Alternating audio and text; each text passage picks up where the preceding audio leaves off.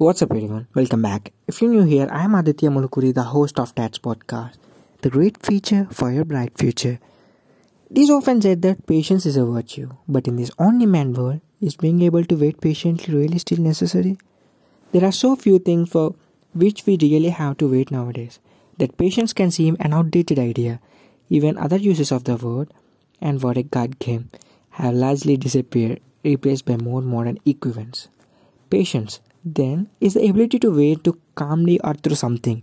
If it is a virtue, it seems likely that there must be some element of suffering in the waiting, even if we suffering only boredom and not necessarily physical pain.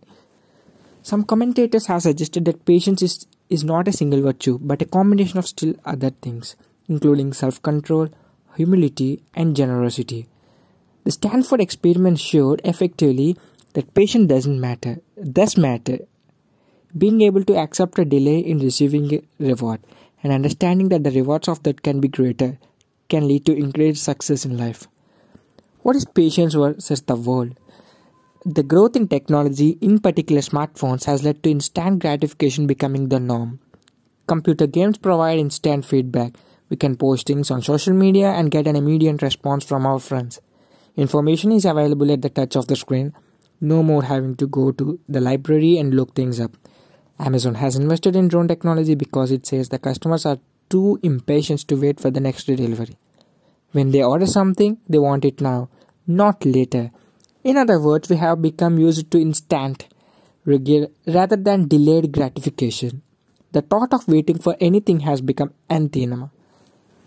Put this together with the results of the Stanford experiment, and the picture starts to look quite worrying. If success in life comes from being able to wait, are we raising a generation or several who will struggle with life? Incidentally, there are reports that this may be true. Employers have commented that young people joining the workforce now expect everything to be given to them. They don't necessarily expect to work on their rewards, and they don't expect to take time to build up their skills. Perhaps this is exaggeration. Indeed, perhaps all generations have felt like this, but the picture is not reassuring. Fortunately, it is possible to take actions to develop your own patience and, for parents, that of your children. Instantly something that you want to buy or do but cannot afford and save up until you can. Although particularly effective for children, this is useful exercise for adults too, particularly those who are prone to spending on credit. With children, you may want to encourage them to earn money through doing chores that they would not otherwise do. It is also helpful to identify an amount that you want to save each period. Read some books. So I think reading a book give you a lot of patience for you. And also a final thought. The expansion of instant gratification in our world may make it feel that patience is overrated. But those who can wait often get a greater reward in the end.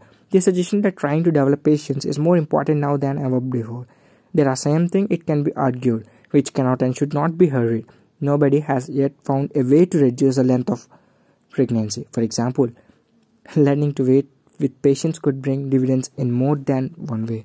So this is today's episode. Hope I can add some valuable content for you. Thank you for listening. I am Aditya Mulukuri, the host of Tats Podcast, signing off. Peace.